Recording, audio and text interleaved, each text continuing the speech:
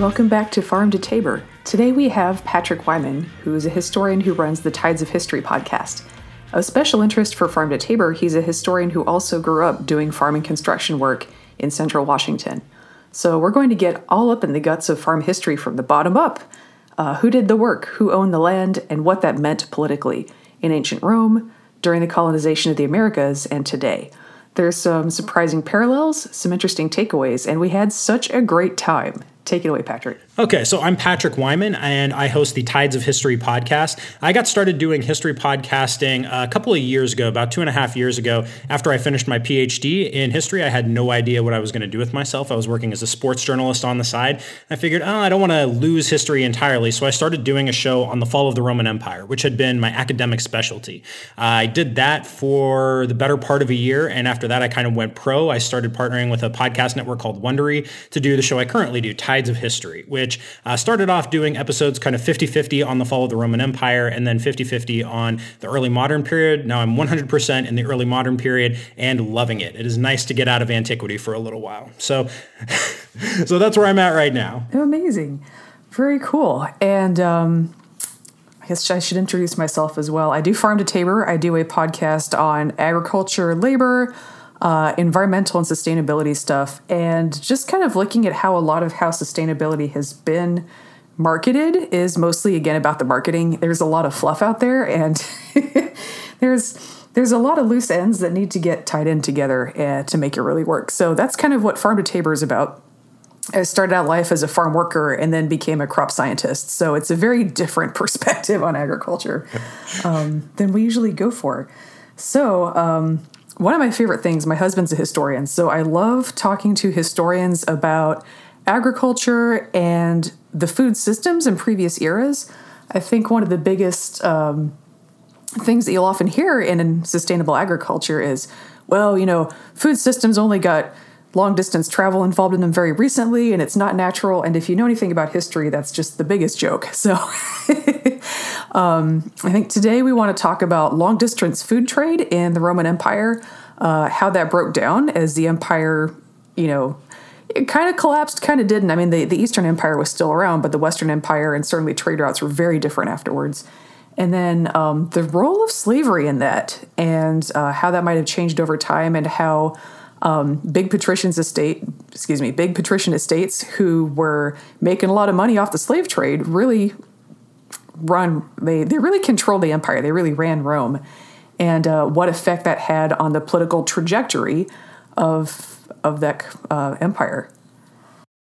That all sounds really good. So let's start with kind of long distance food trade in the Roman Empire, because that was a really big deal. That was, in fact, the essential basis for the Roman economy writ large. Like all pre-modern economies, it was a predominantly agricultural one. Land was what mattered. Food production was what mattered. And 80% of the populace, 90% of the populace in most places worked in agriculture. That was what people did with their time.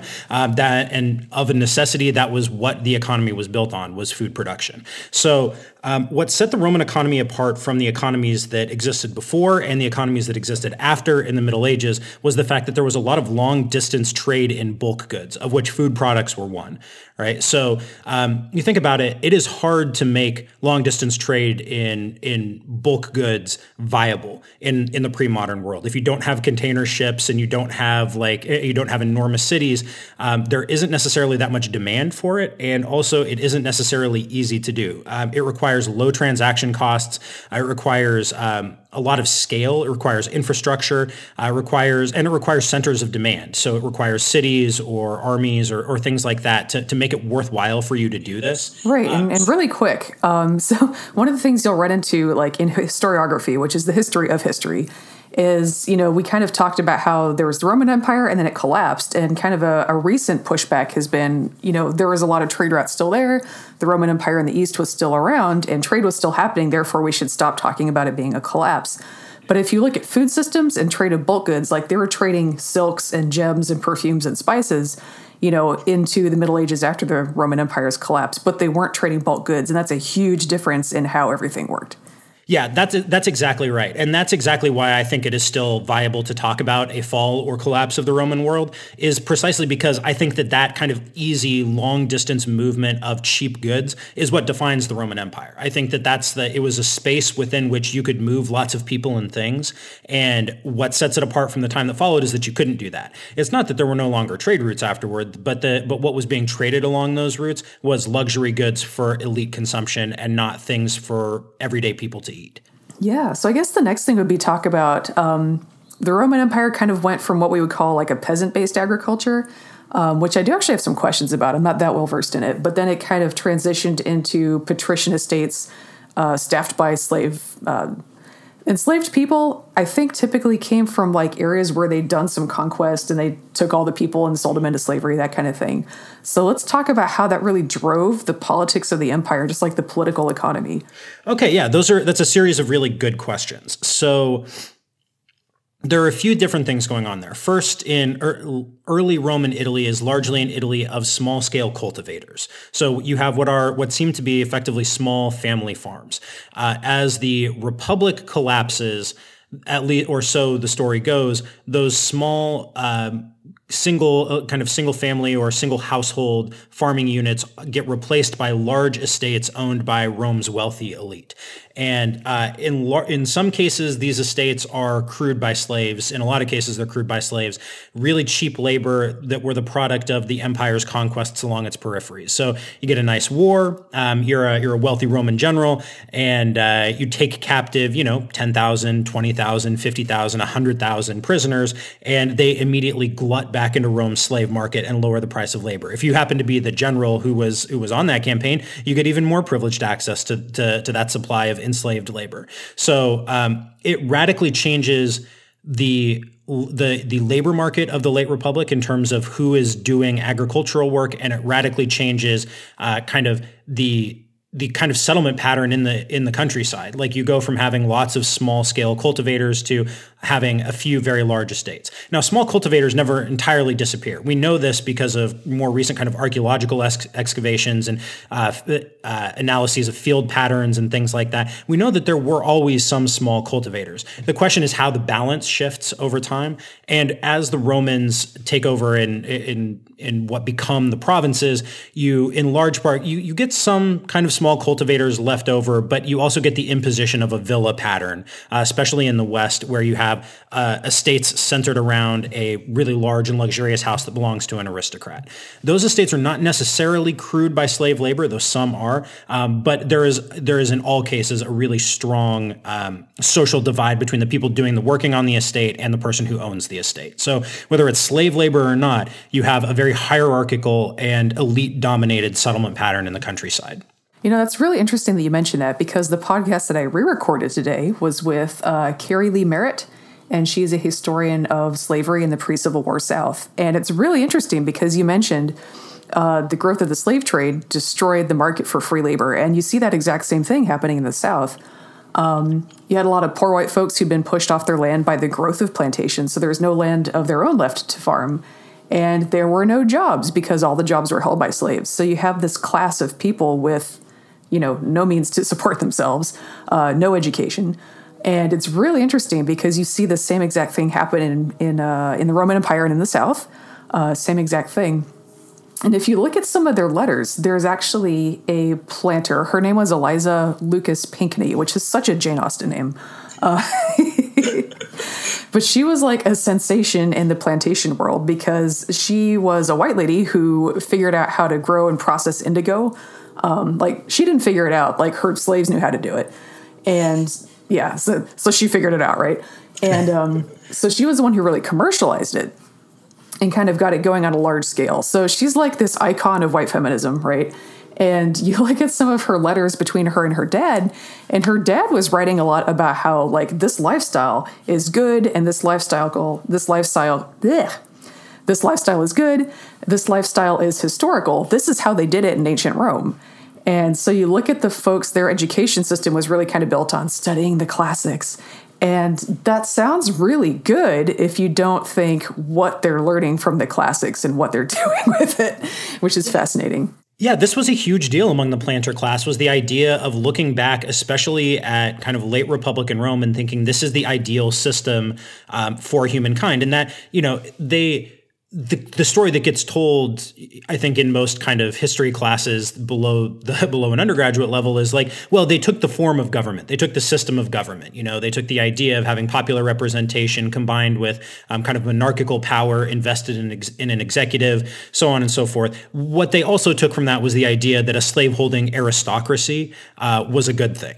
That was also a big part of what they took from their readings of the classics, and that part gets kind of downplayed, I think. Doesn't it? It's fascinating. And as a person who is politically involved in the South, we're in kind of a small to mid-sized city, and if you're trying to be politically involved, it's all about kind of this event circuit. There's galas and events, and you basically accrue social capital by showing up at them and just like being present and being seen all the time, and then that's how they know you're somebody. Well, how are you supposed to have time to be on this gala circuit if you have a job? Like, you would never see your kids. And these landlords are exhausting. Like, they got nothing else to do but throw parties and show up at them. And if you can't do that, you're nobody, which is just a fascinating little holdover from this time period. Yeah, it makes a lot of sense. It's the idea that that your wealth should not be derived from your work. Right? That work is a kind of a dirty word here. Like, Roman aristocrats had a concept that they called otium and negotium. Negotium is where we get negotiate. It means basically business, whereas otium was leisure. And what defined a true aristocrat was the ability to engage in long periods of leisure, to go to your country estate and sit out by your nice pool and read your books and write letters to your friends and do the kind of stuff that marked you out as an aristocrat, to practice your public speaking skills. And you had people to do those other things for you. So you had people to run your estates. You had obviously people to work on those estates. But then, for the other kind of grubby things that you were doing with your money, like investing in long distance shipping concerns and kind of industrial scale pottery kilns, you had men of business to handle that for you. That was the idea. Yeah. And we're a little off in the weeds from ancient Roman food trade, but but it leads back because despite their kind of disdain for business, these people were what I think we could probably call kind of rational investors in agricultural infrastructure and agricultural techniques. Like, if not the aristocrats themselves, then the people who were doing the active running of the estates were rational. They were rational in an economic sense. They were rational in an agricultural sense. They had a lot of like very fine-grained technical knowledge of these things and of how to produce on a large scale and the markets for which they were producing. Yeah, and that's kind of a point I was trying to make, and some medieval historians got very upset with it. But there's this long distance trade, and when you're doing it, when you have small luxury items that are kind of being passed trader to trader, they may have a short route and they're passing it to each other. That tends to be more the pattern with your Silk Road type trade. You didn't really have a lot of traders from ancient Rome going all the way to China. Like, it may have happened a little bit, but that wasn't the general pattern. You have lots of tiny exchanges happening that take something a little bit of the way towards its end market. But you can't, like you mentioned, do that with bulk trade. And so what you need for bulk trade is individual people who know how to get from Alexandria all the way to Rome or Nice or Marseille or wherever they're going. And so that's a very different pattern, and you need the large ships and the infrastructure and the ports to handle that. And that's a very, very different situation. So it's very different. Yeah. And the late Roman state especially encouraged that. Like the late Roman economy, which was one that saw really, really large scale exchange of these kinds of bulk goods from region to region, subsidized the shipping industry. They subsidized big ships. They subsidized ship owners called navicularii. And they said, as long as you do one of these two big routes, either the Alexandria to Constantinople or Carthage to Rome, basically providing grain and in some cases olive oil for consumption in these big cities, then whatever you do with those ships the rest of your time is your business, right? So that's what allowed them to make smaller routes, like say Rome to Marseille or Rome to Tarragona or Carthage to Seville, to make those routes viable. It was basically just subsidized, as was the construction of ports. But it made that whole it was the base that the whole superstructure of a really complex economy driven by bulk exchange, that was what it was built on. Right. So tell us a little bit more about this long distance grain trade. Where was it going? How much did Rome specifically target places for conquest based on their grain or other goods production? How did they export it? That kind of thing. Okay, so the baseline thing here is to understand that ancient cities were highly artificial phenomena, right? Even more so than in the present day, it was not a natural thing to have a ton of people living together in close proximity. Not that many people as a total percentage of the population lived in cities, but to have a city was an expression of a very particular kind of political organization. And it was basically political will that made them exist because you had to feed them, right? You had to bring in food from someplace. So the entire Roman world was a world of cities, and it was based on, really complex systems of supplying those cities. So in terms of targeting areas for conquest, I think that their utility as regions from which to draw grain to support cities was secondary to the act of conquest itself. The Romans liked conquering things. They were big into that, just as kind of an expression of how aristocrats thought about themselves and their place in the world.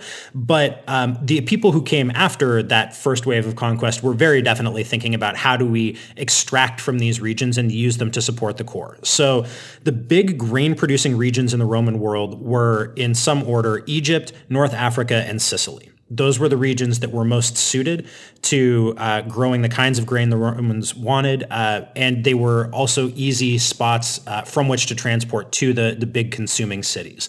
So Carthage to Rome in good weather is only 5 days. It's only 5 days at sea. Alexandria to Constantinople in good weather, 2 weeks. Sicily to Rome in good weather, 2-3 days.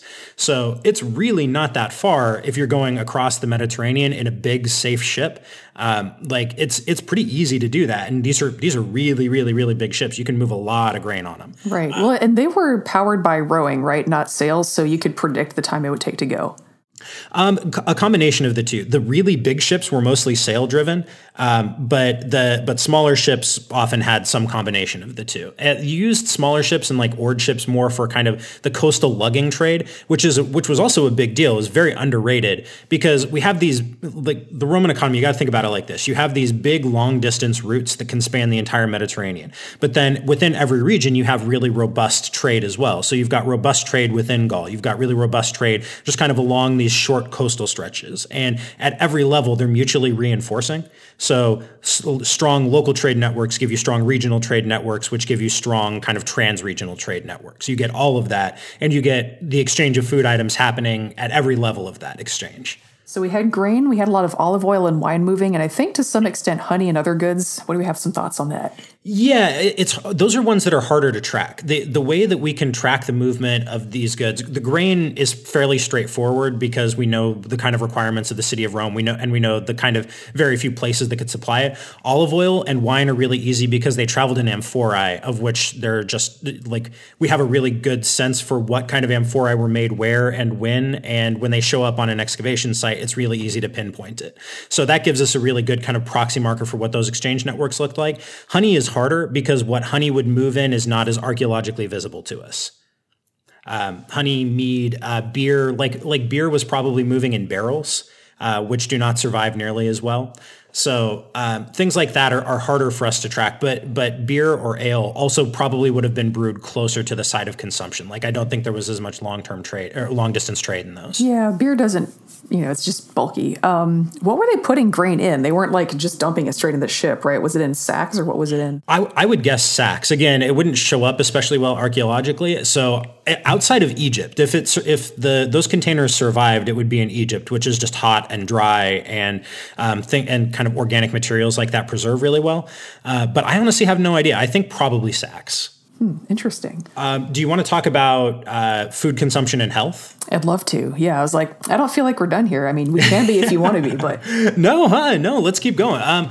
So one of the interesting things about the Roman world is, so they could produce all this food, they could move it from place to place, but people were not especially healthy. Like when you look at skeletal remains from this period, they tend to be shorter. They tend to have pretty strong evidence of of like childhood malnourishment. Their population health in the Roman world was not good. Cities especially were dirty and by our standards pretty polluted. People died young. Cities were net consumers of people. Like more people died in Roman cities than were born there by a pretty strong measure. That was the case for pretty much all pre-modern cities up until about the 17th to the 18th century. Right. Well, and a lot of people wound up in them just because they've been pushed off the land somewhere, and you have to go somewhere. Yeah, they didn't have anywhere to go. So the pool from which you're drawing is not necessarily an especially healthy one either.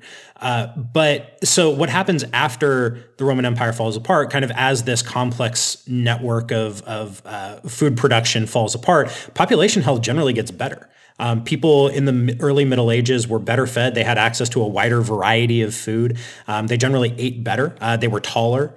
There was less evidence of childhood malnutrition. So population health generally improved. The total population dropped pretty substantially, by a third in some places, by half or even more in others. But the people who survived were generally healthier. Right. Well, that's an interesting link with, kind of talking, there's the Roman Empire, you have the Middle Ages where you have a very different social system. Slavery mostly goes by the wayside, is replaced by serfdom. And then as we modernize and go through colonialism, slavery comes back.